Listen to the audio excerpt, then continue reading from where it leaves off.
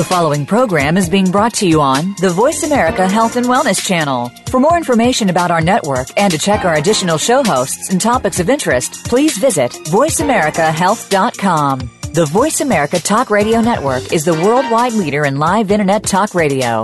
Visit voiceamerica.com. The views and ideas expressed on the following program are strictly those of the host or guests and do not necessarily reflect the views and ideas held by the Voice America Talk Radio Network, its staff, and management.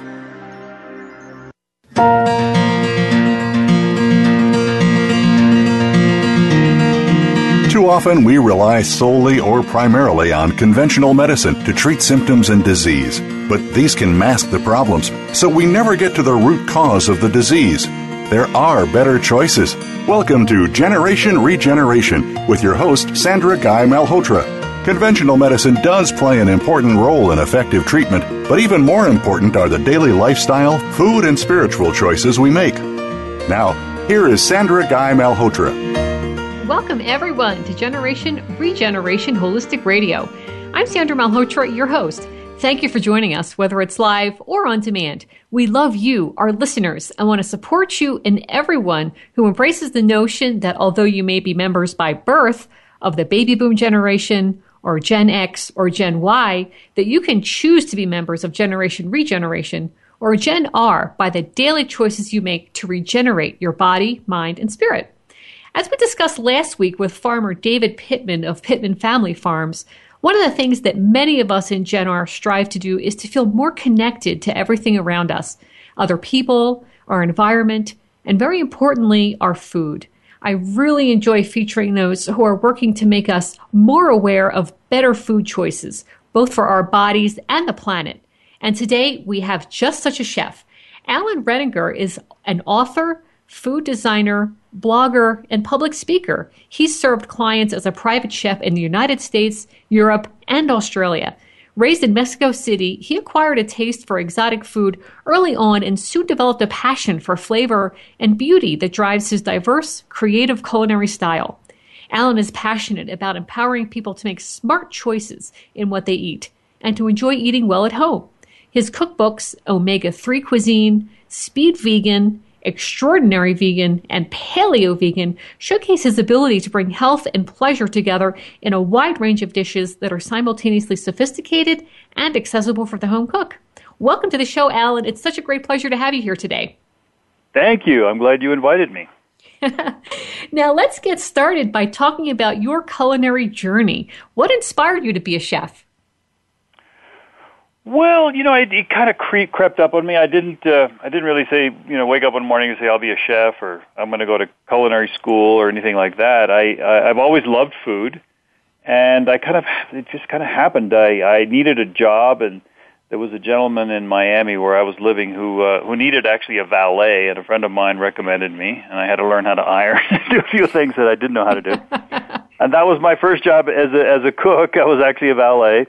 And then it went for somebody that he knew, got introduced to me, and then when that ended, I actually left Miami, went to Washington, D.C. for about a year, and then somebody called me and said, would you come to Miami to work? And I said, well, yeah, and they said, well, we'll bring you down here, and you can go for a trial run, and then if it works out, you'll have a job. And I thought, okay. So I went, and that actually lasted 3 years. These people were extremely discriminating gourmets, so I had to learn really fast. It was quite a few notches above what I'd ever done before, so it was a challenge. And, I was a cook, so that's what they called me, their cook. And after that one ended, I pretty much could write my own ticket, and I marketed myself as a private chef. That's how it kind of all evolved. There was I can't remember which famous French chef said, it's a profession that chooses you. It's just something you kind of get drawn into, and before you know it, you're working much harder than you ever thought you wanted to. But it's thoroughly enjoyable. So, there I am. There you are. Yes, sometimes the path does show itself to you. You don't have to work really hard to figure out where you need to go in life. So you mentioned that you wound up being a private chef. So why did you choose to stick with that as opposed to perhaps working in a restaurant or owning your own restaurant, anything like that? Well, that's three different things: working as a private chef, working in a restaurant, and owning your own restaurant. Yeah, very there's different. a lot involved in restaurant work that, I mean, if you're just working in a restaurant, first of all, the hours are brutal, the pay is terrible, and unless you begin at an early age as an apprentice to somebody who's really, really good. Yeah. Like a 3-star or 2-star Michelin restaurant, something where the standard is very, very high and everything is very, very exacting. You don't really learn much. I mean, you learn the basics of cooking, but you don't get that elevated status. It's just you just get tired is all you get, really. And then if you don't actually own the restaurant, which is a totally different thing, you don't make any money. In the end, you don't have much to show for it. You have nothing to sell when you retire. So, as a private chef, you're challenged every day to come up with something new. And so, unlike in a restaurant where if you're a line cook or something, you're just slinging out the same old hash every day, and It's boring and it's brutal and it's tiring and it's not particularly rewarding. But as a private chef, you get to, first of all, you don't ever have to worry about the budget. You could buy all the expensive ingredients you need, all the expensive tools you need, everything you need you can get, and you're expected to, because you're expected to please the people you're cooking for. So that was, to me, a much more interesting way to go, and the pay is a lot better. Yes, and you're only serving a certain number of people versus hundreds and hundreds. Okay, so that sounds like a pretty good career choice. It's a much better lifestyle. You get 2 days off, Yeah. Okay, so not only are you a private chef, but you also have written several cookbooks, and one of them is called Speed Vegan. And in your introduction to Speed Vegan, I really like that you inserted a news flash, because you were not a vegan when you started writing it. So in the news flash, you wrote, "I must not interrupt this introduction for an important update," inserted after the book's completion, but before going to press. "Although I still consider myself an omnivore, meaning I can eat anything, I have begun eating a strict vegan diet. After only a few weeks, I can say unequivocally that my body is ecstatic with the change." So can you talk about what compelled you to try a vegan diet, and what were the physical changes that you felt? Well, the book was given to me as a project by my publisher. My first book, Omega-3 Cuisine, sold really well, really soon, really fast, which is always good for a publisher. And so while he was ecstatic, I said, "Give me another project." So he gave me this as something that kind of a challenge, really, to create vegan recipes that could be made in 30 minutes or less. And that wasn't really that much of a challenge for me, except for the time limit, because I've always been a person to take as long as it takes and not try to jam it into a 30-minute box. But it worked, and I managed. And so, of course, I did a lot of research when I was writing the book on vegans. What do they eat? What don't they eat? And their philosophy. And it turns out that it's not just about what they eat. It's about what they wear. It's about a lot of things. And the main vegan thing is not exploiting animals for personal gain in any way. Just basically leaving them alone. And then also, I read a book by Jonathan Safran Foer, a beautiful book called Eating Animals. And unlike a lot of the vegan materials, it doesn't shame anybody who's reading the book for eating animals. It just exposes all of the facts surrounding the animal agriculture, all of the business and how it's done, and some of the cruelty involved. There's a lot of cruelty involved. And so I was already thinking, like, geez, The one that got me most was it's regular size hardcover book, and you open it up on the chapter about chickens, and there's this line drawn on the inside of the margin, and it's this box, and it's smaller than a shoebox. It's just this area, and it says, "This is the space that an egg-laying hen will live its entire life." Yeah. And I was just like, well, even if you don't care about hens and don't care about living things, would you really want to eat an egg that came out of an animal that was so stressed? It was so tortured. I mean, what kind of an egg would that be? It couldn't possibly be good for you.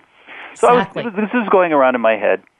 And then I was in my doctor's office, and my cholesterol had just been climbing. I mean, not even like the stock market where it goes up and down, just a straight upward line. Okay, one direction. I wish I had stock like that. And so he said it was at 289, And he said, we're going to have to put you on statins because, and I was doing a lot of exercise, hiking, biking. I live in Colorado. It's a very healthy environment, clean air. Everything I ate was organic and grass-fed, this and all that.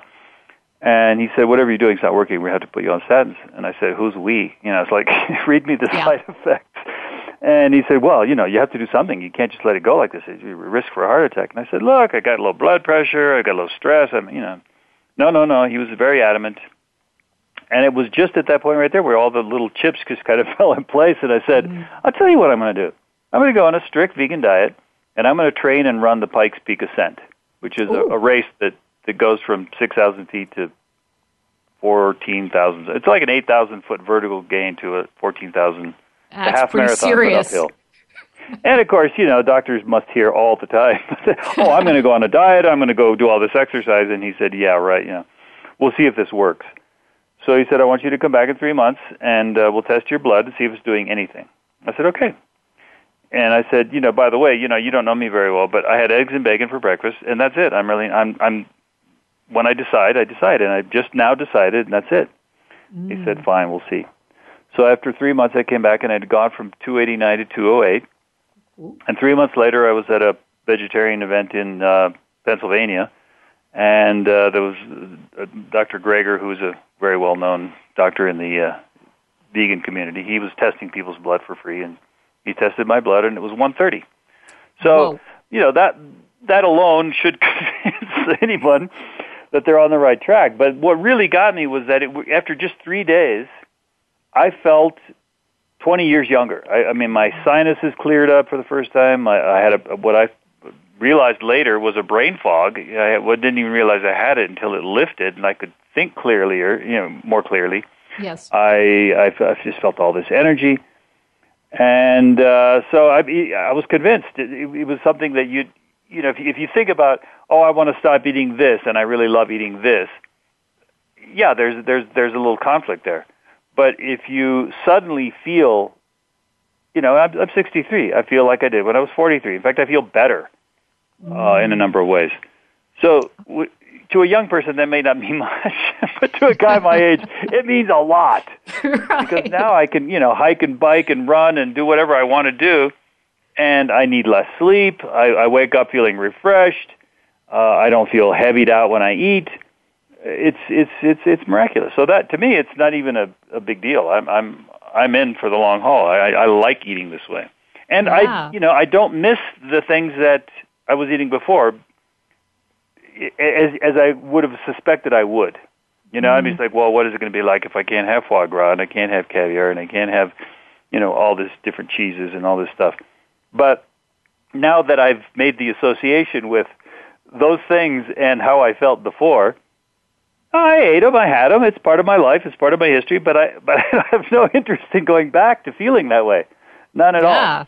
Wow. Well, that's a great story. Thank you so much for sharing that. And just a great testament to the effect that our eating choices have on our bodies and also on the planet, because those choices that you make have huge ramifications, especially when thousands and millions of people make that choice. So thank you, Alan, for that. And let's now get ready for our break. I'd like to thank everyone for joining us today. This is your host for Generation Regeneration, Sandra Malhotra, and I'm talking to Chef Alan Roettinger, author, food designer, blogger, and public speaker.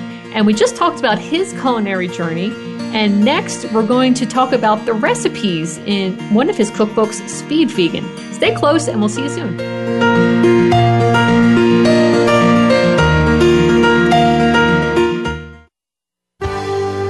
Your life, your health, your network. You're listening to Voice America Health and Wellness. GMOs, or genetically modified organisms, are plants or animals that have been genetically engineered with DNA from bacteria, viruses, or other plants and animals. These experimental combinations of genes from different species cannot occur in nature or in traditional crossbreeding.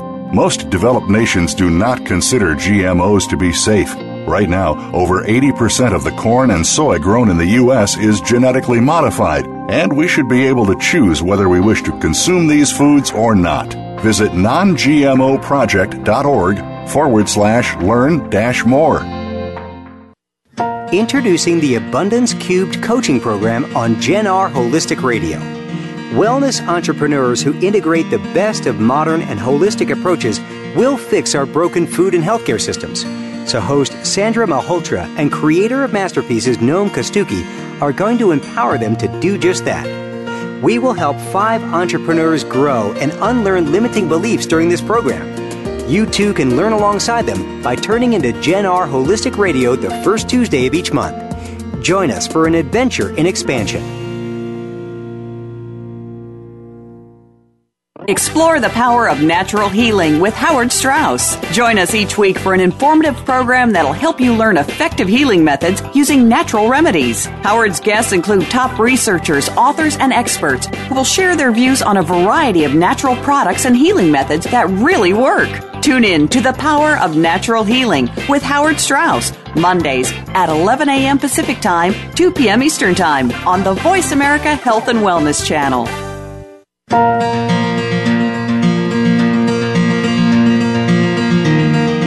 This is Generation Regeneration with Sandra Guy Malhotra.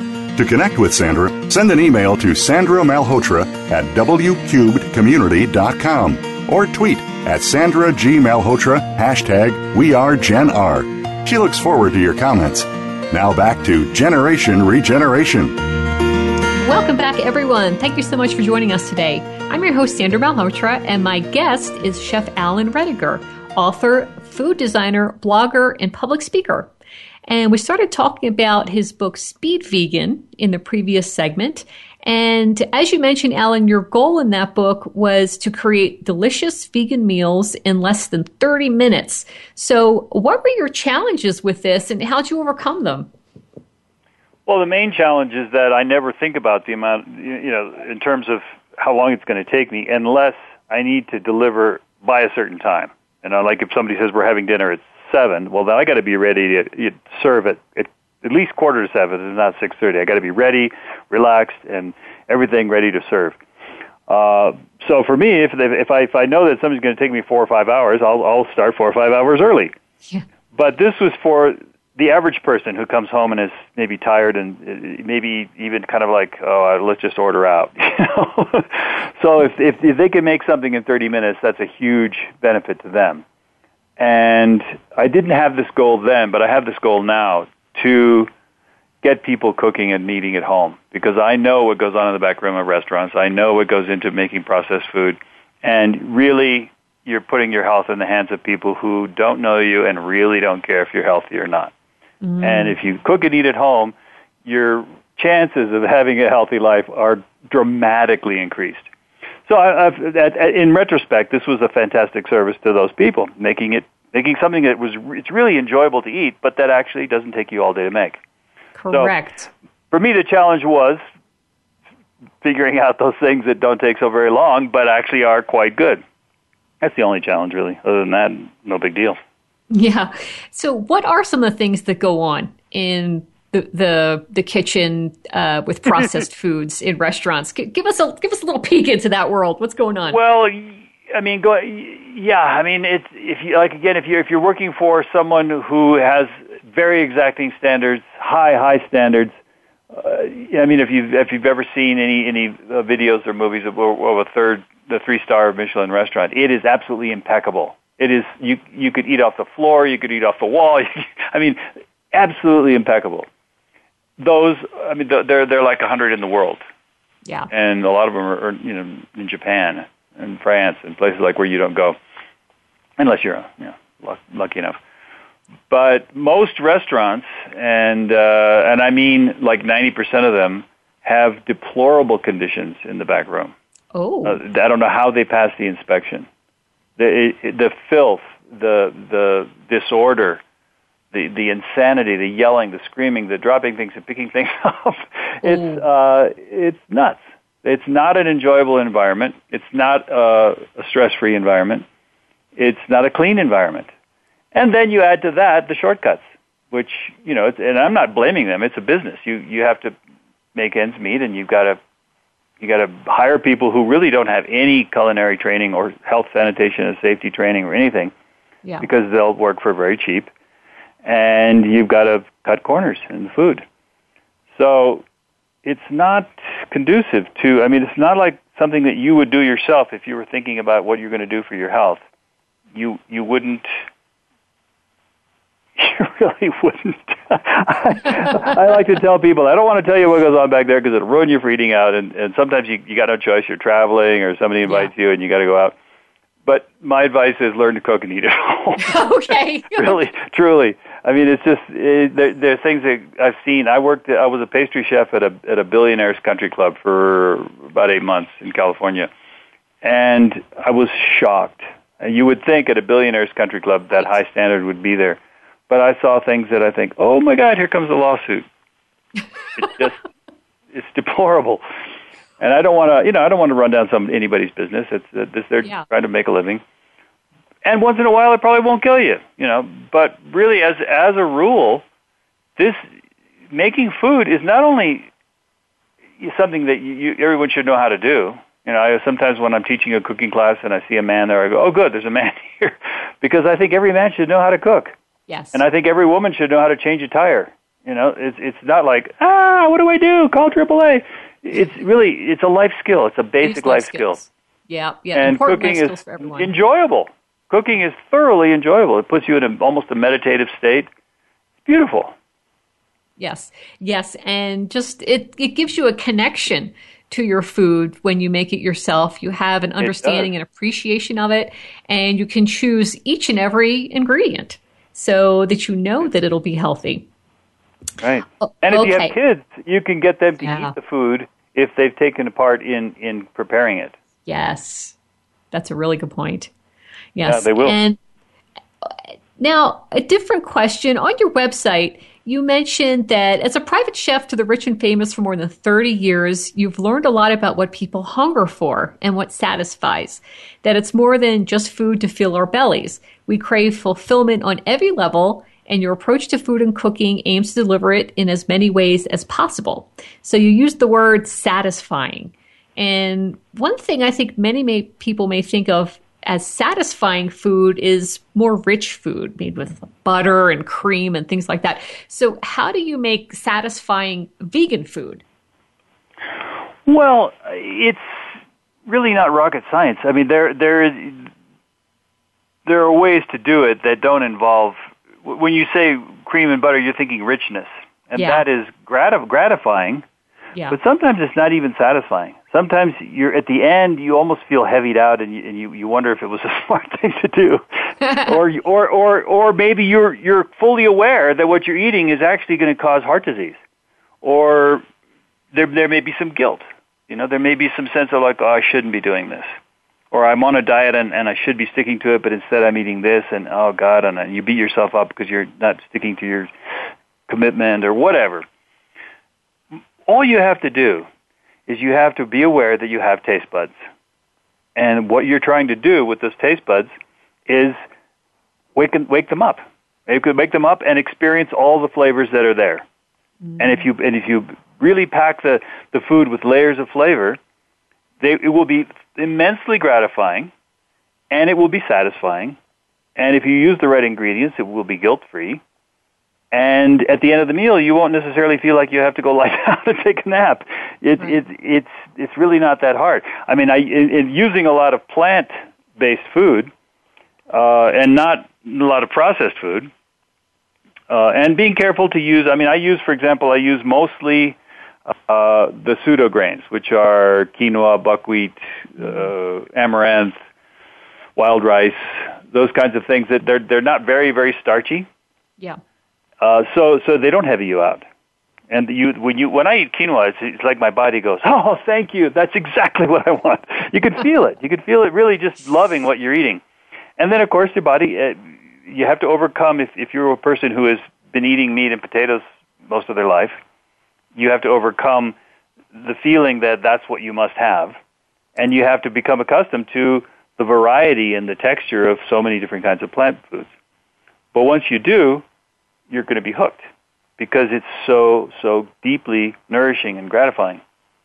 And what you really want, more than anything, is surprise.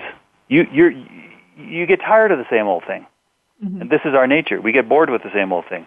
This is why you want to see something new all the time. You want to try something else.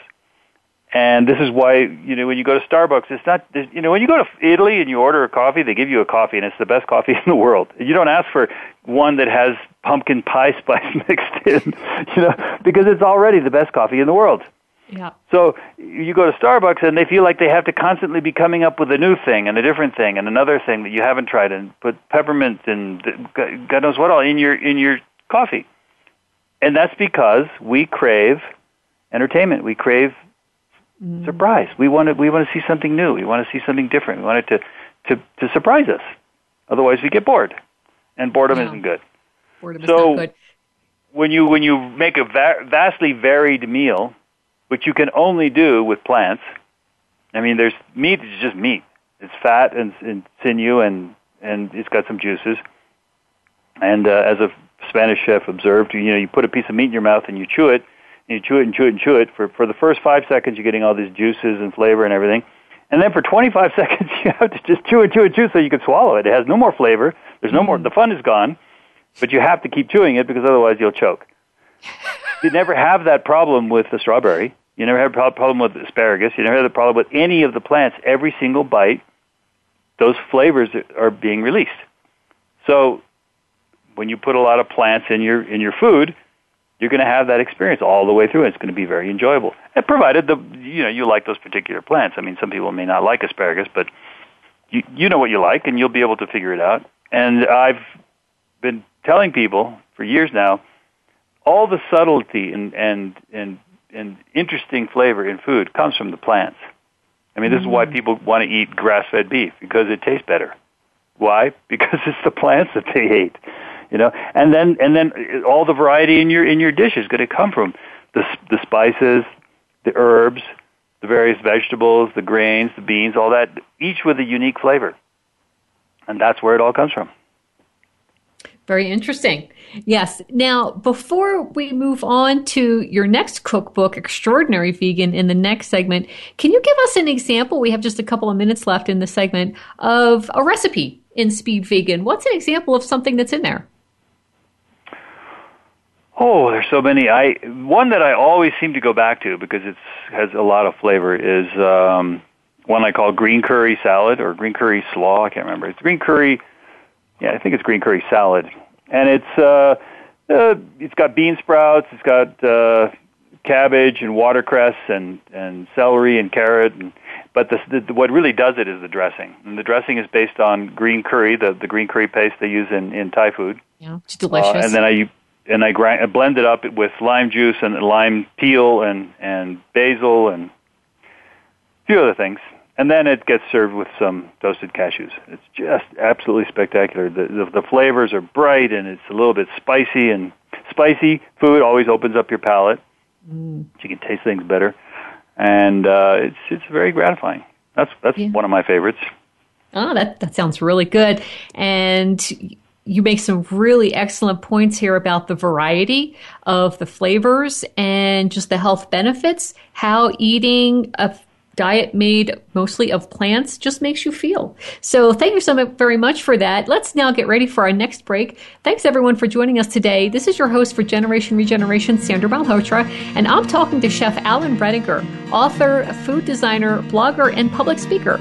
And coming up, we're going to discuss Alan's next cookbook, Extraordinary Vegan, where he describes how to make food with love and why that's important. He kind of gave us an indication of that already. So we'll see you soon on the flip side with some more juicy stuff.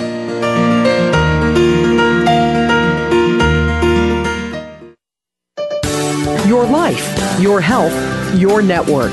You're listening to Voice America Health and Wellness. Introducing the Abundance Cubed coaching program on Gen R Holistic Radio. Wellness entrepreneurs who integrate the best of modern and holistic approaches will fix our broken food and healthcare systems. So host Sandra Malhotra and creator of masterpieces Noam Kostuki are going to empower them to do just that. We will help 5 entrepreneurs grow and unlearn limiting beliefs during this program. You too can learn alongside them by turning into Gen R Holistic Radio the first Tuesday of each month. Join us for an adventure in expansion. GMOs, or genetically modified organisms, are plants or animals that have been genetically engineered with DNA from bacteria, viruses, or other plants and animals. These experimental combinations of genes from different species cannot occur in nature or in traditional crossbreeding. Most developed nations do not consider GMOs to be safe. Right now, over 80% of the corn and soy grown in the U.S. is genetically modified, and we should be able to choose whether we wish to consume these foods or not. Visit nongmoproject.org/learn-more. Helping you make informed decisions for your life. This is Voice America Health and Wellness.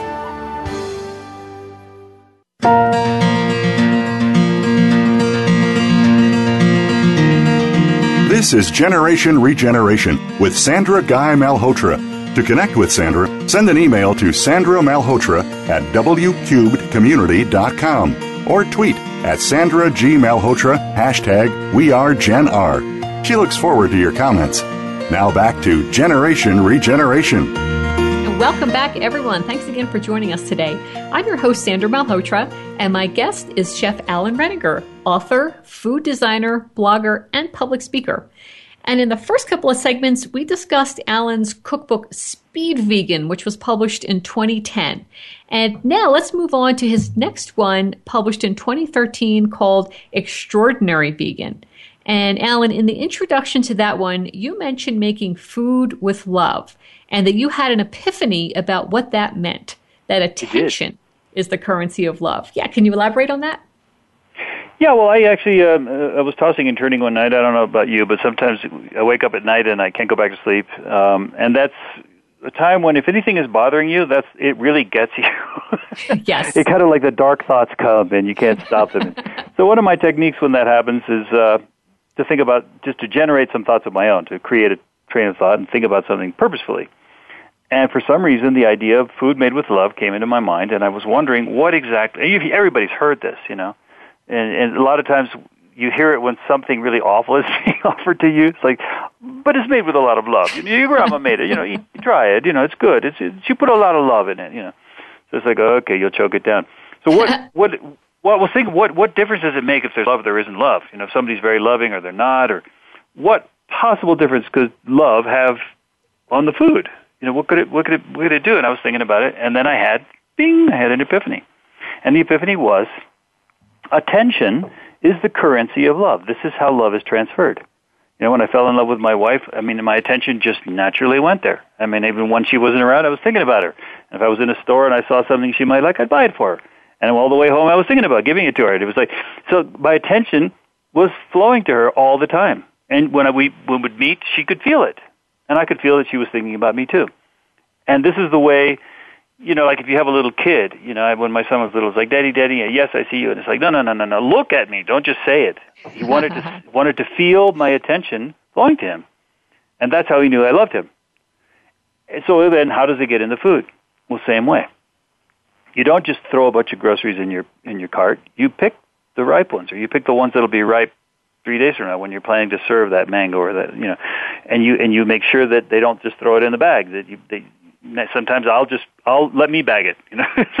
I want it to be taken care of all the way, and then you store it properly. And then when you cook it, you cut things nicely in attractive shapes, and you cut them uniformly so they cook evenly. And you're careful to cook it so that you don't wipe out the flavor. You want it to shine through. You want the real quality of each ingredient just to shine, and then when you present it beautifully on a plate, so when somebody sees it, it's like, oh wow, look at that, and they already their appetite is increased, and when you cook like that, there's something about your food that's just a world apart from the food that's just thrown together. It's not just because of the ingredients. It's not just because of the way you cooked it. It's all of that. It's the fact that you were present and you were paying attention, and your love, that energy that is inside of you, somehow imbued that food. And I don't know how to explain it, except that you give it your love, you give it your attention, and it makes that food really, really good. Yeah. I can totally believe that. Yeah, we talk a lot about energy on the show, and we're everything is energy. Basically, we're all energy. Exactly. And so, yes, you are imparting some of that when you give food your love and your attention, like you said. And it's almost like a mindfulness practice or a meditation, even. It is like that. Being so much in the present and not just doing things in sort of a cursory way, which again is another reason, like you said, to prepare your own food at home, even if it's not super complicated stuff. If, like in your cookbook Speed Vegan, they're 30-minute recipes, still, if you do them with care, so much more nutritious and better for your body than something that you pick up that was just sort of thrown together. Yeah. The present moment, as anybody who's ever stopped to dwell there for even a few seconds, is full of joy. Yeah. The present moment is sweet. It's calm. It's beautiful, and it allows for your deepest feelings to come out. And when you cook that way, you're actually imbuing your food with joyfulness, with presence, with appreciation, with gratitude. You know, the best thing to eat, the best way to eat is in gratitude. Food goes down best when it's taken with gratitude. But how much easier is it to feel grateful if food is really good? I mean, sometimes you're just grateful to be eating anything. I'm so hungry. But when something is really good, your body feels grateful. You can feel it going, and that's the way to eat. We're alive for a very short time. I don't know, but you young people may be listening. When I turned 60, I went, oh my God, it's really true. This goes by fast. Seems like just yesterday I was a teenager, So we owe it to ourselves to live really well, to eat really well. We only need 5 things. We need water, we need air, we need food, we need security, which includes shelter and all that. And for lack of a better word, we need love. We need connection. We need meaning. We need to feel joy. Yes. So you'd think, if you live for a very short time, just make sure at least those 5 things. Your cell phone, it doesn't really matter if it's a good one or not. Some things really don't matter. But those 5 things, we owe it to ourselves because we need them. We cannot live without them. So those should be celebrated, and they should be the best quality we can possibly manage. Yes, in my opinion. Agreed. That's right. Yeah. And focusing on those things is just also making an investment in your health, because I've heard it said that you can do one of 2 things. You can pay the farmer or you can pay the doctor. Right. Pick one. Yeah. Yeah. And so what you're advocating here is pay the farmer, right? Pay attention to the food. Pay attention to that. I'm saying actually live well. Don't let this whole thing go by thinking that what you really need to pay attention to is your boss or the getting there on time. And you do need to do that. But the most important thing, the thing you never get back, is the present moment. And the more you spend your life in the present moment, the more joyful your life is. And when it's time to go, that goes with you. The stuff you accumulate, the opinions of other people, that is like, whoop, gone. Gone. Yep, it's not going with you. The joy you accumulate is with you forever. Yes. And I also like how you point out some fundamental rules for making extraordinary, enjoyable food in your cookbook, Extraordinary Vegan. You mentioned that some rules are physical, like what happens to different ingredients when heat is applied and how long to cook each, and that you learn these by experience. But you also mentioned that there are a few rules that transcend the physical. And one of them that you mentioned is don't be intimidated. And I think first one. Oh, the first one is wash your hands, but that's the point. Yeah. Yeah, because as a skilled chef, of course you're not intimidated. But how can the rest of us overcome the intimidation to really get in there, get in the kitchen, and spend the time preparing good food for ourselves? Well, the main thing to understand is that it's not really that hard, number one. It's really not that hard. I mean, sometimes people have said to me, "Oh, I'd be afraid to cook for you. You're a chef," and I was like, "You don't understand. Food made by somebody else is one of my favorite things in the world because it surprises me. I mean, when I'm cooking, sometimes at the end, it's like I'm looking forward to surprising someone else. But unless I'm really hungry, it's like, okay, well, I'll eat it too. And sometimes I surprise myself, but that doesn't happen that often. But don't be intimidated. It's not really rocket science. It's not really very hard. And it's the one thing that human beings have been doing for as long as we've been human. That was like what made us human. To not just grab something off a tree and stuff it in our face, but to take it and manipulate it and mix it with something and make it taste really different and really good, and to try to make something that thrills our palate. Something that doesn't just fill our bellies, but surprises our imagination. Go, wow, look, that was interesting. And that's what makes us human. All the other stuff came later. Fighting and all that stuff. But if you go to, I saw this in Mexico. I grew up in Mexico, and we used to go to these archaeological sites. And in those days, you could find stuff everywhere you went. And it's pretty well picked over now.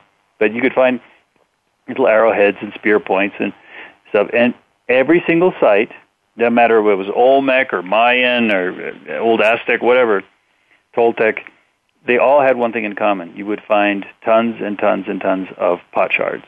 Now, what do you suppose they were doing with the pots? I mean, it was cooking.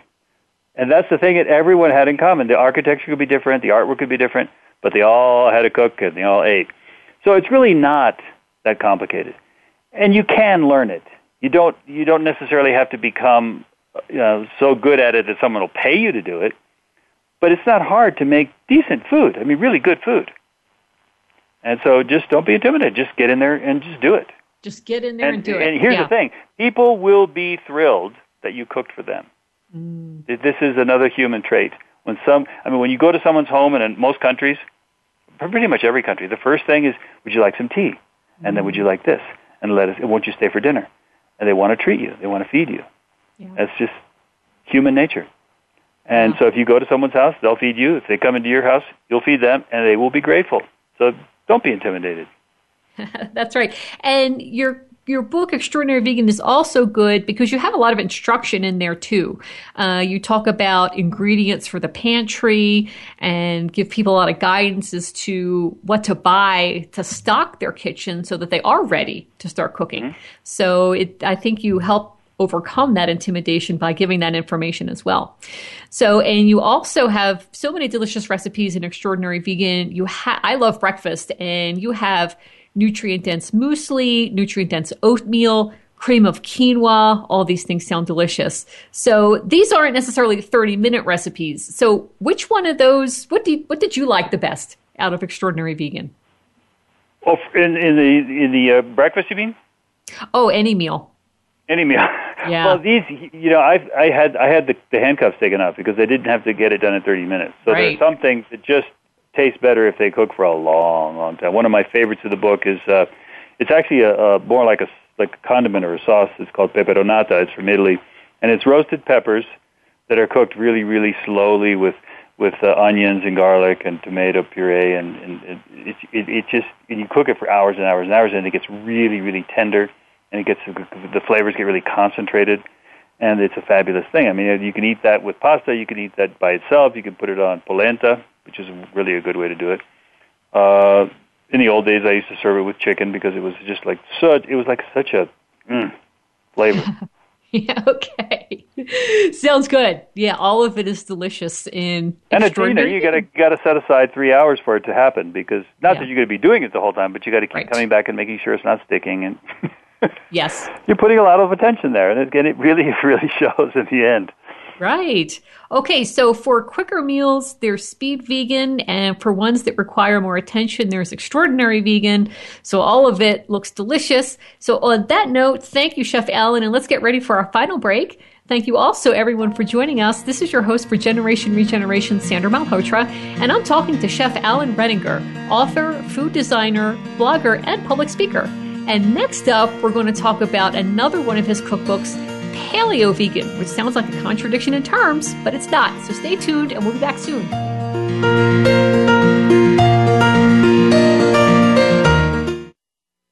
Find out what's happening on the Voice America Talk Radio Network by keeping up with us on Twitter. You can find us at Voice America TRN. Introducing the Abundance Cubed coaching program on Gen R Holistic Radio. Wellness entrepreneurs who integrate the best of modern and holistic approaches will fix our broken food and healthcare systems. So host Sandra Malhotra and creator of masterpieces Noam Kostuki are going to empower them to do just that. We will help 5 entrepreneurs grow and unlearn limiting beliefs during this program. You too can learn alongside them by turning into Gen R Holistic Radio the first Tuesday of each month. Join us for an adventure in expansion. GMOs, or genetically modified organisms, are plants or animals that have been genetically engineered with DNA from bacteria, viruses, or other plants and animals. These experimental combinations of genes from different species cannot occur in nature or in traditional crossbreeding. Most developed nations do not consider GMOs to be safe. Right now, over 80% of the corn and soy grown in the U.S. is genetically modified, and we should be able to choose whether we wish to consume these foods or not. Visit nongmoproject.org/learn-more. We're making it easier to listen to the Voice America Talk Radio Network live wherever you go on iPhone, BlackBerry, or Android. Download it from the Apple iTunes App Store, BlackBerry App World, or Android Market. Your life, your health, your network. You're listening to Voice America Health and Wellness.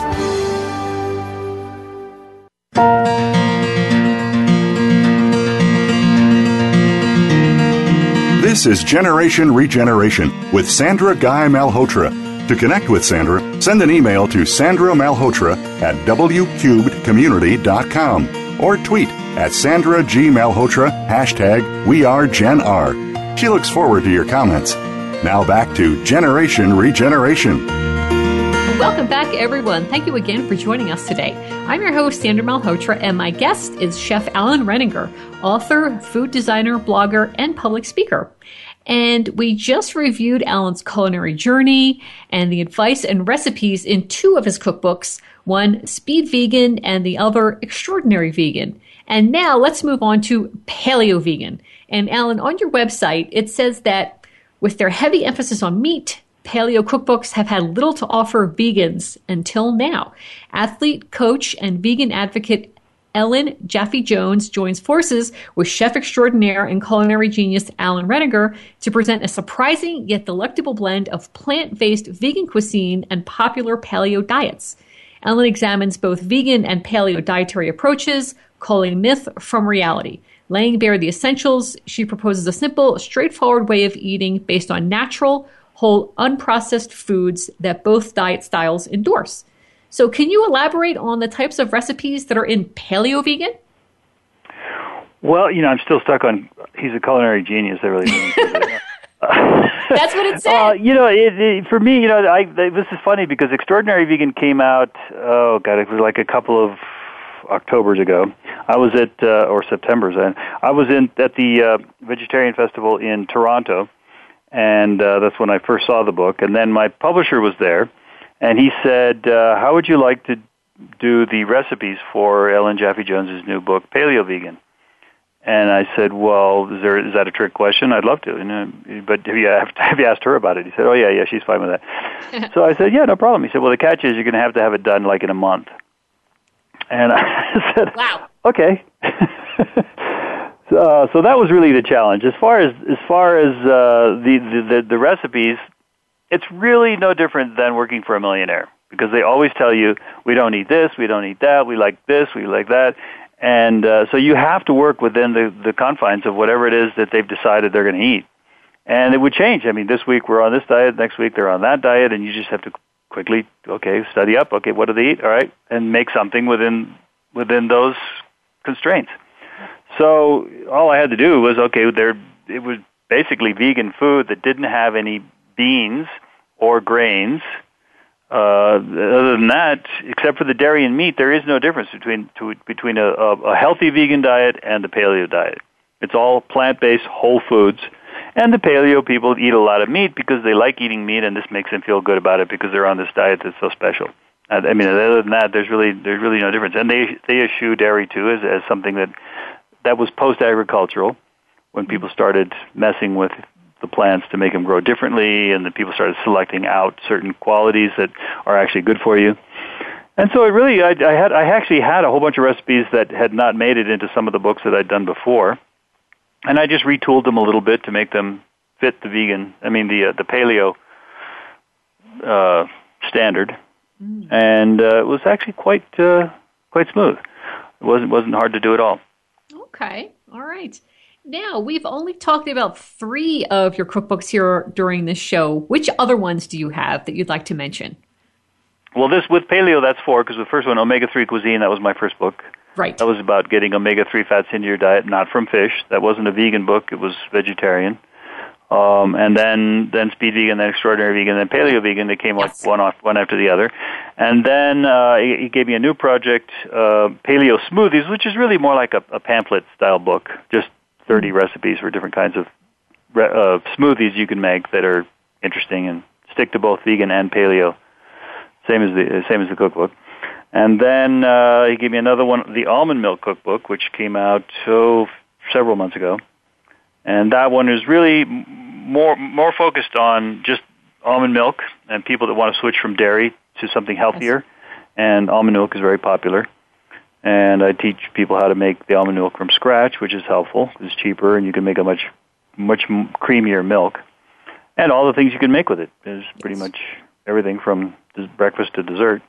Yeah. And by the way, the chocolate almond ice cream, it's worth the price of the book right there, I'll tell you. That sounds pretty good. Yeah, no, I got it out. I first made it, and I took a spoonful, and I gave it to my wife, and I took the other spoonful, and we both put it in our mouth at the same time. And I knew it was special when I put it in my mouth, but her eyes got really big, and she said, "Oh, babe, this is one of the 10 best things you've ever made." And I was like, "Oh, come on, I've made thousands of things. How could it be that?" And I was just tasting it, and I go, I think you're right. This is what it really is. So that one, and it's so easy. I mean, it's really simple. There's no cooking involved. It's just it's delicious. And now I'm working on another book, the Anti-Inflammatory Cookbook. That's the working title. We don't know what it'll be called. I'm sort of in the middle of that, and as the saying goes, I love the sound of a deadline as it goes whizzing by. This is the one I've almost never missed a deadline ever, and this one is it's way past. Okay, but I'm hoping to get it out by the end of this month and move on to something else. All right, but that sounds like a very important cookbook. Like we were talking about during the break, it's the chronic inflammation that's the root cause of so many diseases. Our body uses the inflammation response, and if it's acute, like we were talking about, it's useful. It accomplishes a goal. It's natural. Yeah. It's meant to be that way. Yeah. But if you get a bug, you get a fever, and the fever kills the bug, and you feel awful, but it's actually killing the bug, and that's good. That's right. If you injure yourself, it swells up and it hurts. There's pain, there's redness, there's swelling, but it's actually a good thing. And eventually, as soon as it resolves, it all goes away.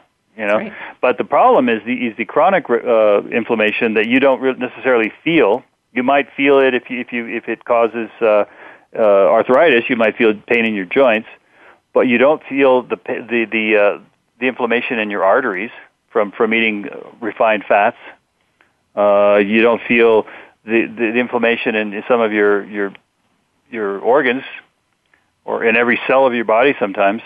Until you it gets acute enough that actually you feel pain, but it's actually the killer, and a lot of it is stress called or environmental with a lot of chemical exposure or pesticides and it's in your food. I mean, if you eat food that's refined, your body actually never your DNA does not carry with it the program for dealing with it. Yes. And so when it gets in your body kind of goes, oh, what do I do? And if it's once in a while, it kind of goes, okay, we'll just flush this out.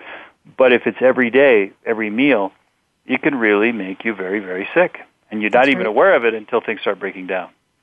That's right. Yeah, so really looking forward to that cookbook. So thank you so much for joining us today, Alan. We're just about out of time. So really appreciate all the information that you share with us today. Thank you so much. Thank you. Thanks for having me on. I really enjoyed this. And thanks everyone again for joining us today. And we'll see you next week, same time, same place. And our guest will be New York Times bestselling author Dave Kerpen. He's written things like Likeable Social Media, and he just came out with a new book, The Art of People, that we're going to talk about. So really looking forward to that show. And in the meantime, follow our Gen R Holistic Media page on Facebook for fun updates. So thanks again for everyone for joining us. Namaste.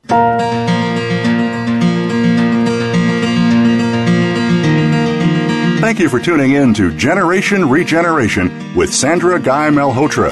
Please join us again next Tuesday at 3 p.m. Eastern Time and 12 noon Pacific Time on the Voice America Health and Wellness Channel. In the coming week, think of the changes that you could make to regenerate your body, mind, and spirit.